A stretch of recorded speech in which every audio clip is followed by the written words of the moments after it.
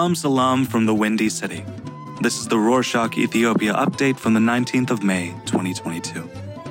Here's a quick summary of what's going down in Ethiopia. The conflict in the north has been on hold for over a month. However, tensions seem to be rising again. The Ethiopian Human Rights Commission, or EHRC, took note of this and issued a statement expressing its concerns. In the statement, the EHRC mentioned the horrors of the war that began almost 2 years ago and urged the government and the Tigray People's Liberation Front to put an end to the tensions. The commission also urged the international community, NGOs, mass media, religious figures, and the entire Ethiopian population to do their part in preventing the country from going to war again. The EHRC isn't the only one worried about the situation in the north. The Freedom and Equality Party also issued a statement saying that it is concerned about the rising tensions and fears that another round of this war might break out. Meanwhile, the World Bank and the Ministry of Finance have signed a grant agreement of $300 million. The funds will be used to help regions affected by the war. The World Bank's country director for Ethiopia, Sudan, South Sudan, and Eritrea, Ousmane Dione, and the Minister of Finance, Ahmed Shide, were the ones who put pen to paper. Speaking of conflicts, remember the one in the Omo zone we told you about in previous shows? Here's what happened. An ethnic group organized in a district wanted to be designated a zone. Members of the ethnic group expected its demand to be discussed by the council of the Omo zone, but it wasn't. So violence ensued. Now, the people displaced are currently seeking shelter at a school, but classrooms are packed, with around 60 people living in the same room. They said that the government wasn't helping them, and that their basic needs weren't being fulfilled. The head of the government and the zone's Agriculture and Resource Office, Benke Kume, dismissed these concerns and said that the government is doing everything in its power to help them get back on their feet. The office is trying to collect 72 million birr, or almost $1.5 million, and fix the damaged properties so the displaced people can go back to their home. The head of the zone's Peace and Stability Office, Demo Bazabe, said that the conflict have died down and that the districts are peaceful now. He also said that more than 1,400 people suspected of having participated in the riots have been detained and are being investigated. There's another conflict in the bordering areas between the Somali and Afar region. This past week, officials of both regions, as well as the Minister of Peace, Banaf and Dwalam, came together to discuss this issue. They agreed to resolve the conflict by pushing out armed forces from the bordering areas and deploying federal peacekeeping forces.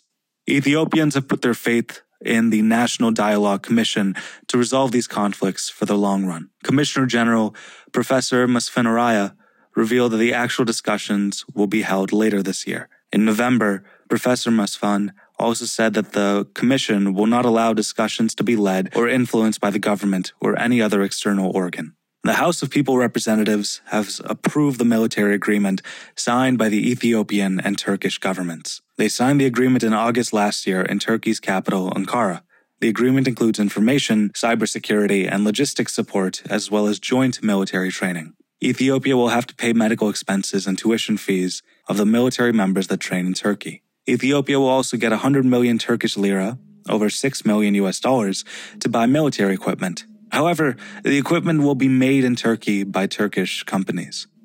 A draft law has been prepared by the Ethiopian National ID Program that will allow service providers to require customers to show their digital ID. So, if a citizen is banned from using certain services, the service provider will be immediately notified thanks to the digital ID. The draft law says that this system will reduce crimes and strengthen national security. Speaking of security, a joint task force of the Information Network Security Agency and the Financial Intelligence Service has revealed that internet scams have increased. The task force has urged internet users to be careful when contacted by strangers on social media like Telegram, WhatsApp, Facebook, among others.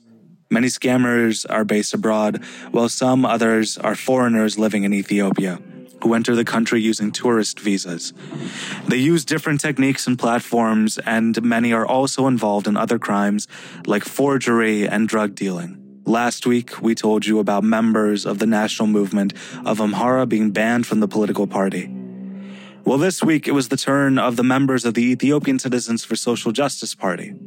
4 members, including the deputy chairman, Dr. Chane Kabade, have been banned by the executive committee of the party. The party's statement said that the members posted an illegal document in the committee's WhatsApp group, undermining the democratic procedures of the party. The party's discipline will decide on the sanctions that will be imposed on the members, but until then, they will remain banned from the party. Former commander of the Special Forces of the Amhara region, Brigadier General Tafra Mammo, has gone missing. His wife said that he went out to meet up with friends on Monday the 16th, but didn't return. She thought that her husband might have been arrested and called the police, but they told her that Tafra wasn't in their custody. His situation is especially concerning because he's diabetic and needs to take his medicine.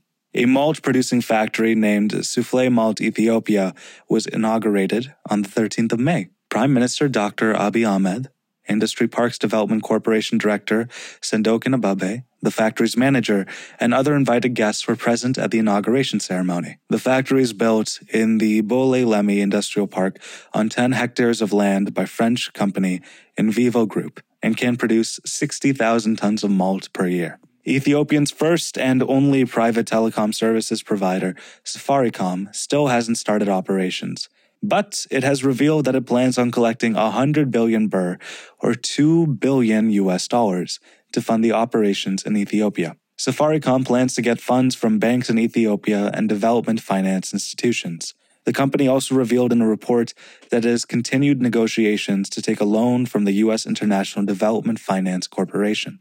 Dr. Akinwumi Adesina, the president of the African Development Group, and Pietro Salini, the general manager of the Italian company We Build, which is behind the construction of the Grand Ethiopian Renaissance Dam, received honorary doctors from the Addis Ababa University. Prime Minister Abiy handed the doctoral degrees of the two. Adesina and Salini were awarded the doctorate because of their contributions in the economic and engineering field. Since we were talking about Addis, the city administration decided to make all building owners paint their buildings gray. This comes after a month-long research to have a standard color for all buildings in Addis. According to the research, most of the buildings in the city are painted gray, so the administration decided that if there's going to be a standard color, it should be gray. The administration also said that it has started holding talks with building owners, and in 3 months' time, it will reveal a model area of freshly painted gray buildings. That's it for this week. Thanks for joining us. Do you like our updates? Tell your friends. You don't? Tell us how we can be better. Let us know your thoughts and ideas by emailing us at ethiopia@rorschach.com or follow us on Instagram or Twitter at Rorschach Ethiopia. Ciao.